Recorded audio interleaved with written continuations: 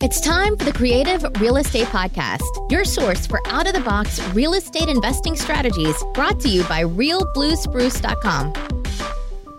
Welcome back to the Creative Real Estate Podcast by realbluespruce.com. I am one of your hosts, Adam Adams, along with my co-host, Manny Perez. Hey, what's up, Adam? Hey, I'm excited today because we have Kevin Amos here. Manny and I went to a summit about a year ago, I feel like it's been, and there were several hundred people there. And there was this really great guy who got up and spoke for everybody and captured the audience's attention.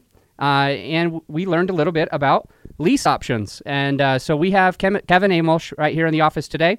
Kevin, why don't you introduce yourself? Tell us where you came from and you know how you got into real estate. Yeah, hey, Adam and Manny, thanks so much for having me out here today. I love this, love your little office, love the setup here.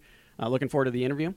So the question is, how did I get started? Where did you come from, and how'd you get started into real estate? Yeah, so I got started pretty young. I was still in the Army. I was in the Army at the time, and I was studying different investment books because I had a little bit of cash sitting on the sideline there. You know, in the military, the cool thing is you don't make a lot of money, but you don't spend a lot of money either. So I had a little savings account going, and I wanted to invest it. And I started reading books, you know, the Kiyosaki's out there and some of these other gurus, and real estate just kept popping up, and book after book after book. I was all about the money, so I started investing in real estate, and I just fell in love with it. Bought my first house before I got out of the Army, moved out of it, rented it out, and started making $10,000, $15,000 a year in passive income on that one property, and decided this is how I'm going to make my fortune. Nice. And so we've got your book here in the office with us, and Manny's actually read the entire thing, and he's been really an advocate for you and definitely wanted you to be here to talk to our audience.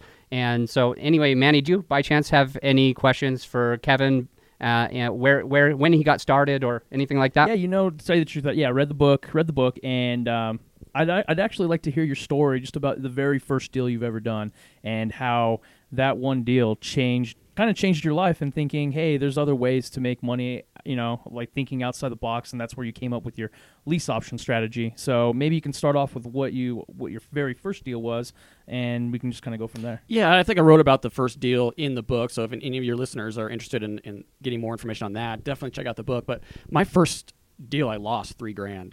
I tried to do a subject to and then turn that into a short sale. They owed more than it was worth. And I literally gave $3,000 to the owner for them to give me the deed to their house, knowing that they owed more than the house was worth. The gurus out there tell you how easy this business is, so I thought, sure, I could do a short sale, and I knew the lender was going to accept less than what was owed on the mortgage, and then I can get a discount and make all this money. Well, it turns out the lender was not willing to play ball. They did not short that payoff. I had to pay the entire amount off, or I was going to lose the house. And it wasn't me on the loan, and so I had a conversation with the owner. He was willing to bail with that $3,000, so we just let the house go into foreclosure, and I lost my $3,000. What I learned from that is don't give people money up front unless you know for sure you can get it back. And frankly, with the lease option strategy we're going to talk about a little bit more today, you don't need to give them money at all to buy properties. So I guess that's my first one. Yeah, it's basically, it's all based on terms in which you and the seller can basically negotiate. And so tell us about, the lease options and, how you got started with that. Yeah, lease options is a fantastic strategy, especially if you're just getting started, because it's literally zero risk if you're doing it correctly. You have an option to buy the house, so you're locking up control of it for years. And you could choose to exercise that option and buy that property or not. So especially during the downturn in 7 and 8 and 9, remember when everyone knows the credit crunch? Absolutely. I wasn't on the hook for any of the loans or any of the mortgages for any of my lease options. So I was literally able to go back to the sellers and renegotiate all of these contracts and all of these deals to get better terms that fit my business model. You can't get that if you're out there just buying houses. You're going to go for the ride if you own it. Yeah. So you said your very first deal, you lost a little bit of money, and I remember before we started, you said some of that was investor money, or am I accurate? Yeah. Okay. Thanks for pointing that out. Yeah. Okay. I only had $1,000. I was broke. I was a college kid, just got out of the Army, and I didn't have money. So I took a cash advance on a credit card for $1,000. I went and got another $2,000 from a close friend of mine, and we did that deal. That was actually, well, we can talk more about that if you want, but it's a pretty funny story. So you were obviously really into getting into real estate. You read the books, you heard Robert Kiyosaki, you wanted to get into this, and you were going to just do it, involved into this no matter what it took. No matter what it takes. That's exactly right. Yeah. You're not going to be successful if you're not willing to commit. Yeah. And so, yeah, if you want to share a little bit more about the funny part of that story, Yeah, I mean, think the here's audience would like to hear it. The funny part. So we bought this house, $3,000. It was in Montbello, which is kind of a suburban type of neighborhood outside of the city of Denver, kind of near the airport. And it's not a great neighborhood necessarily, but it's good properties, good foundations. So we were attracted to that area, and we bought the house. He moved out. We went and checked it out the next day, and his dog was in the garage, and it was a big dog. So we were nervous. We didn't know how to deal with that. And then we go into the basement. We start pulling everything out of the basement, and this is disgusting, you guys. We had a refrigerator down there that's been down there for years, and it was getting stuck as we pushed it up the stairs. My buddy's much stronger than me, so I made him go on the bottom to push up, and I'm at the top pulling, and it tilted in a direction where the door flew open, and everything poured out of the refrigerator all over him. He jumps up onto the fridge, crawling up over the fridge over me. Stinks so bad. And that's the property I lost $3,000 on. I can literally only imagine. I bought a house in Florida, and I flew out there to go rehab it. I think that the fridge was turned off. The power had been turned off for maybe like 2 weeks, and that was worse than anything I could have handled. So terrible. You said this one's been there for like a year? Yeah, we tried to tie it shut with an extension cord. It did not hold. And you said everything came out and just poured on your friend? Yeah. Oh, man, that's awful, man. That's a fix and flip blooper kind of. We have some fun with that one. It's a good thing he was stronger than you. Exactly. All right, so basically, let's get right into it. How do you do a lease option? You said there's no risk, so I'm sure we've got the whole audience's attention. How do you even do this? Yeah, I mean, there's definite nuances in this contract that you have to do correctly to eliminate the risk. So I want to be very careful when I say no risk, that if you could make this risky by doing it incorrectly. So it's important to learn how to do this right. One of the biggest advantages is that you're not actually taking title. So what this is a unilateral contract where they have to sell it to you. You don't have to buy it. You can choose to buy or not buy. And you're locking in a price today of what your option is, your price that you would exercise. And then I would suggest signing these up for 5 years or longer. That way you can have multiple tenants. You could try to withstand any market corrections. But it's really that simple. It's a lease with an option, and you negotiate the terms of the monthly payment, any credits you get towards the purchase every month, and the purchase price. You know what the awesome thing is about the whole it's an option is, let's say in 5 years where the market crashes, the house isn't worth what it is, you could literally go back to the seller and just say, hey, I would like to renegotiate the said terms. Otherwise, you don't have to perform your option, correct? Yeah, and that's an amazing advantage. And I've renegotiated several because my career has taken me through 2 downturns, the last one being the biggest. But I'll tell you what, that option of being able to renegotiate that is huge. So remind us, when did you first do, I guess, what year was it that you did your first lease option? My first lease option, probably 2002, 2003. My first house I bought in 2001. And that's right, if you guys remember, that was like the .com. Yeah. Absolutely. And you also own a hard money lending company, right? Yeah, my focus now is on lending money. I love the financing side of real estate, which is why I'm so attracted to the lease option. Yeah. It's literally the financing, how you're going to fund the deal is the deal structure. And I'm a deal junkie. I like to put deals together. So I was attracted to the financing side of it. And so I started a hard money lending company in 2008. And how was that right at the end of the crash? That was perfect timing. Perfect timing. That is not what we thought you were going to say. This is a good thing. Interesting, in Denver, and across most of the country, I would say this is true, it's very challenging. Mm-hmm. It's low inventory, which creates competition and a really short or small margin between wholesale and retail. When you have a lot of inventory, you have your investors out there buying wholesale prices because they don't care what it looks like, and you got your retail guys willing to pay a little bit more, and so there's a bigger gap. When the inventory shrinks, then you have your retail buyers, people who want to live in the house, willing to take the less than perfect property because there's nothing else to choose from, and that drives up the wholesale prices. So it really squeezes the margin. So I'd say right now is the most challenging time for my company that there's been. Okay, yeah. Well, I feel like here in the Denver area, people are almost banking on appreciation. I feel like that's almost the scariest thing you can do is bank on the appreciation. And I just get that sense right now as far as people that are trying to fix and flip and do some of those things. So I 100% understand when you're like, this is one of the most challenging times. I get it. I get it, man. Yeah, we need a lot of inventory to be successful. We want lots of houses to choose from, right? Yeah. Yeah, we just did a fix and flip, and we really got excited because Arvada just appreciated so much just in that short amount of time. In the 4 months that it took, like Arvada went up like 12%. I know, makes you not want to sell it, right? Oh, yeah. I think at first we projected it was going to sell around like 320, 330 ARV. And by the time we listed it in August, it had already shot up to about 370. I think it was crazy. Isn't that amazing. Yeah, so what we thought was already a good deal just turned into this amazing deal. And, we were very excited about it. So, just a real quick, as far as the lease option part, what's the benefit to the next person? I think you guys did some, like you would get the contract, you would have it under lease, and then you would basically set up a sandwich lease option, correct?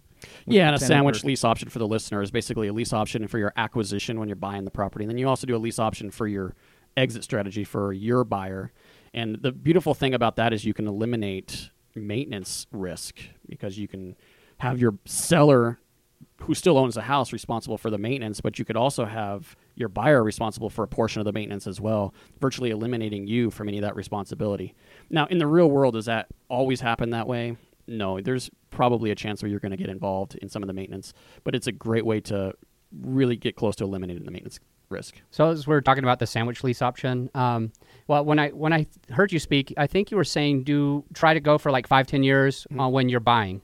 Right. I don't recall. What did you say when on the time where you're actually selling that and just staying in the middle? What do you do? Like 2 years or what? Yeah, I always go 2 years or less when I resell Okay. it. And then if it comes to the 2 years and they don't exercise their option, I'm talking about my tenant buyer or resident buyer, then I would renegotiate with them and probably increase the rent amount and increase the price and then increase my profit.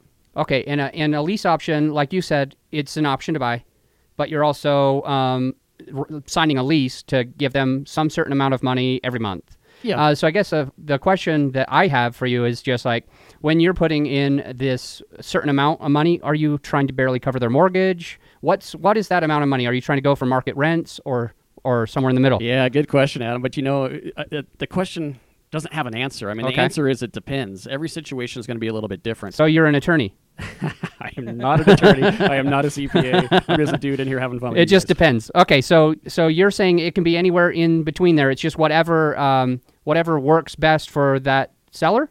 Whatever works best for that seller, and it's still a win for me Okay. and my company. It has to be a win for both of us, or it's not a deal. Okay. All right, so it can be anywhere in between. Yeah, but give you an example. I don't want to just cop out here. Mhm. I typically would like to pay all of the mortgage if I can make that work. Otherwise, I'm running a little bit of risk of my seller not covering their portion of their mortgage. Okay. So if I could find deals where my monthly payment covers their entire mortgage, that's ideal. And I would like to make my payment directly to the mortgage company and not to them. Okay, how do you let them know that you want to pay the mortgage company and make them feel comfortable about that, since they're kind of still on the hook for that? Yeah, that's pretty easy. I mean, it's important to both of us, Adam, right? Yeah. To have the mortgage paid. Mm-hmm. And they will always say yes. Okay, why don't I just go ahead and make sure that gets taken care of? Very good. For somebody that's trying to get started in this business and, they really like this lease options, or if they want to wholesale or fix and flip, what would you say they should do to get started? Maybe as far as like marketing wise, like what should they be doing? The first thing they should do is probably read the 45-Day Investor. But after that, marketing is going to be key. Any business, and you guys are in business, so you know this, the service or the product that we offer is just a commodity. It's really about the marketing. If you could sell anything and make a profit. So yeah, absolutely focus on marketing and generate a whole lot of leads. That way when you screw them up, it's not a big deal. And then you don't have so much pressure on yourself to close every deal because you have more coming in the door. And there's lots of ways to market for free, so Yeah, absolutely. maybe focus on that. Yeah. Do the cold calling and was most of your deals off market, or did you do things with realtors or? Yeah, when you say off market, I assume you mean non-MLS. Non-MLS. Yeah. Yes. Yeah, I like that question a lot. So I like that question as well. I did not like realtors at all when I was getting started. In fact, they created me more problems than attorneys, if you could believe that. So I stayed as far away from realtors and agents and the MLS as I could. I didn't buy a property out of the MLS for probably my first 3 or 4 years. Everything was off market. Okay. Wow. I can imagine, like, you wanted to talk to the seller, right? So sometimes the realtors, the middleman, and sometimes can get in the way. Realtors, I don't know what they learn in school. I'll tell you this. I mean, there's a ton of value with them, and we can talk more about that because I know I'm going to get calls from me just saying that. I love realtors, but they don't learn business in school. They don't understand this strategy. They just know this is the contract I have to use. This is the way it's supposed to work. You get a 30-year loan, and this is how it goes, and I get my commission, and I go on my way. But that's not real life real estate investing business. Yeah. So they don't understand it, and they sometimes can get in the way because they went to school and I didn't. So There you go. this is one of the reasons I wanted to have you on is I am a real estate broker licensed here in Colorado. And, I think it's beneficial for, all realtors to understand different ways to help your clients sell their house if you got a stagnant listing, or you have a buyer but they're self-employed. Like I believe that even these strategies, I know we're investors and we're talking about it, but I believe these could also help in that realm. Oh, absolutely. In fact, let me give you an example of where a real estate investor, non-licensed, can work with a real estate broker and make it a good marriage.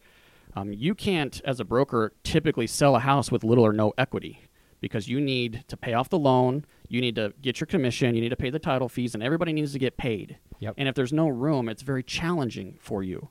But me, I could take that deal and easily profit from it. I could solve the problem and profit. Yep. So that's a good lead for me, right? I have times where a lease option is a no equity strategy. It doesn't work so well when there's a lot of equity. So you, as a broker, want those big equity deals to either take down and flip them or to list them. And I'm generating leads also. Yep. So wouldn't it be a good idea to maybe share our leads, and you could list the ones that I can't help and you give me the ones that you can't help? Yeah. I Yeah, think this is a good time for all you investors who are listening to push the share button and give this to your favorite real estate agent. His name is Manny Perez. So I want to talk a little bit more about your book. All right. So you did, we were mentioning before, that this is kind of, you went in and kind of reverse engineered everything when you created this book. You wanted to have everything in order so it was easy for people to understand, to be able to teach this to other people. And so I just want to kind of talk about the process of you writing the book and what you were going for, which I think will also help people understand, hey, do I want to get this book? Do I want to read it? Do I want to see what he has to say? So. Yeah, I'm glad you brought this up. And in fact, at the Real Estate Investor Success Summit in Denver this year, it's on October 28th, I'm going to be talking about how to break through your fear and how to go from seminar to success. So many people, and you guys have seen this too, I'm sure, go to these seminars and they don't ever do anything with it. Yep. And they get these, all these notebooks on their bookshelves and they never look at them again, and it's a waste. I want to help people actually convert the knowledge into dollars. And so I'm going to be speaking about that this upcoming Success Summit, but I had the same intent when I wrote this book. I want it to be so simple and so easy with the exact words and verbiage to use when you're sitting down talking to someone that there's no excuse for you not to go out and do it. So when I wrote the book, I know the biggest fear for a lot of people is the contracts and the documents. They really want to understand that before they go sit side by side with a seller and start going through this stuff. They want to understand it. So I wrote that first. Let's understand the agreements so that you have confidence when you go into a house and negotiate it. And then I teach you how to find the properties. And I think I only put 3 methods in there. There's a whole bunch of them, but I want to narrow it down to just 3 that I know will work for you. Yeah. And then negotiate the deal. There's a 5-step process when you're in the house that you want to go through to get the seller to say yes to your offers. These are creative offers. Sometimes they're not as easy to understand. So you got to be a very strategic strategy to go through. Strategy. Yeah, I like it. And you have some scripts then. Yeah, so the that are scripts are in there. The scripts for the phone calls, the scripts for when you're in the house. The script for in the house is challenging because it's a process that you go through, and it's more fluent than that depending on where the conversation goes. But there's words that you can use and language patterns that you can use to draw out motivation and build up the emotion and get them to say yes to your offer. And a lot of this information's the information that helped you to be able to do over 1,000 deals. This is exactly the information I used when I was getting started. Yeah. With no money. Wow. No money, no credit, nothing. I was eating top ramen, going to school. I had to pay for my own school, so this is part of how I did it. So with I can't remember. I think you said you had like 100 lease options, or I don't want to exaggerate. I don't even know. It's over 100 deals that I've done. Lease Yeah. options, subject twos. I've done a bunch of wholesales and fix and flips. The lease option strategy is really what got me going and catapulted my career. So with one lease option, what do you typically try to make per door? Is it like $100 a door after everything's said and done? On or? a monthly basis, you're talking about? Yeah. Yeah, I'd say 100 would be on the low end. Okay. You really want to try to make a little bit more than that. Okay, and obviously, if you got started in 2001 and you're still doing this in the 17s, you've seen a lot of appreciation as well. So, Oh, absolutely. So your internal rate of return is probably way more than $100, $200, $300 a month, and there's several of them. And so, this information that's kind of like in your book is very valuable. How is this you. something that's like available I think you said Amazon. Yeah, or if you just go to 45dayinvestor.com, it'll take you right to the book on Amazon. It's an $8 purchase. is it the number 4, the number 5, or you spell it out 45? Number 4, number 5. And what was the rest? 45 45dayinvestor.com. Cool. And you said for $8. Well, I've read this book, and I think I bought it at the summit last year. And you're right, it was probably like $8 or $10. But if you're just getting into real estate, I would totally check this book out, and I highly recommend it. So thank you for writing this up for us. This is awesome. Thank you. Man. Appreciate that. So if any of the listeners, before we just kind of wrap it up, if any of the listeners want to reach out to you, find you, what's the best way for them to do that? Yeah, the best way to find me is my company, Pine Financial Group. It's just pinefinancialgroup.com. And again, the book is 45dayinvestor.com. And I got to tell you guys, I do love the lease options. I think this is a great strategy for the beginner. The more of these you do, the more they turn over, the more you make. You get option monies, non-refundable. So each time you sell a house, you're going to get $3 to $5 grand typically. And they turn over.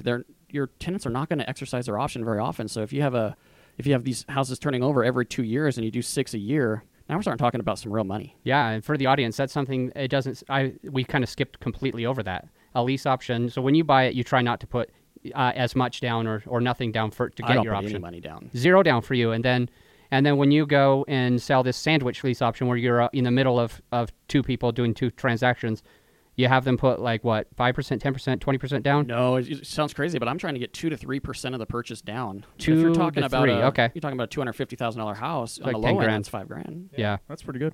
Cool. That's really awesome. So this strategy seems like it can work for anybody. I've negotiated a couple myself, and just real quick, really appreciate you spending your time to just be here with us, share a little bit about the book. And you mentioned something about the summit, which Manny and I both went to last year, which was incredible. I mean, there's hundreds of investors there. We learned a lot. We met a lot of people. It was great for networking. And so I just wanted to find out, how much is that? Yeah, to go? and this is what you guys will learn about me. I'm not trying to make money selling education. That's why I sell it for $8. I really want to get that into the hands of people. Most of the education I do is for free. This summit's the one event that we charge for, and that's because the venue costs money, and the coffee's ridiculous. And then we also buy everyone a drink. We want you to stay after the event and have a cocktail and network with some of the other investors and speakers. So we charge $19 for the people to get in, and there's no sales pitches allowed from stage. So you're not going to be buying coaching books and tapes. None of that. It's pure education. And this year, I'm excited. Jillian Sidoti is my personal securities attorney. Oh, wow. I've been working with her for years. I've raised over $55 million in private capital, and she's helped me with that. And she was kind enough to come out for this one. So she's the only national speaker. Everyone else is local. Nice. Yeah, we've been in contact with Jillian just this week, I think. So we really respect her. She's known nationally, so that's very impressive. Anyway, so she's going to be there. Is she going to be sharing and teaching anything? Yeah, so she's going to be speaking right after lunch, and then her and I and one other attorney is going to be sitting on a panel at the very end of the day, a raising private money panel. Nice. So you get it from the person who's actually raising it, and then the legal side. So I think we need to buy our tickets now. Well, October what? October 28th. 28th. I'm going to put it on the calendar now. Thank you, Kevin Amos, for being here, for sharing your strategy about the lease option. I know Manny just had something to say, so I'll give it over to him. Say thank you. I think, we'll definitely have our tickets purchased, so we'll see you at the summit, and we're excited. All right, I'll see you guys there. Yeah, thanks for everything, and we'll wrap it up. Bye.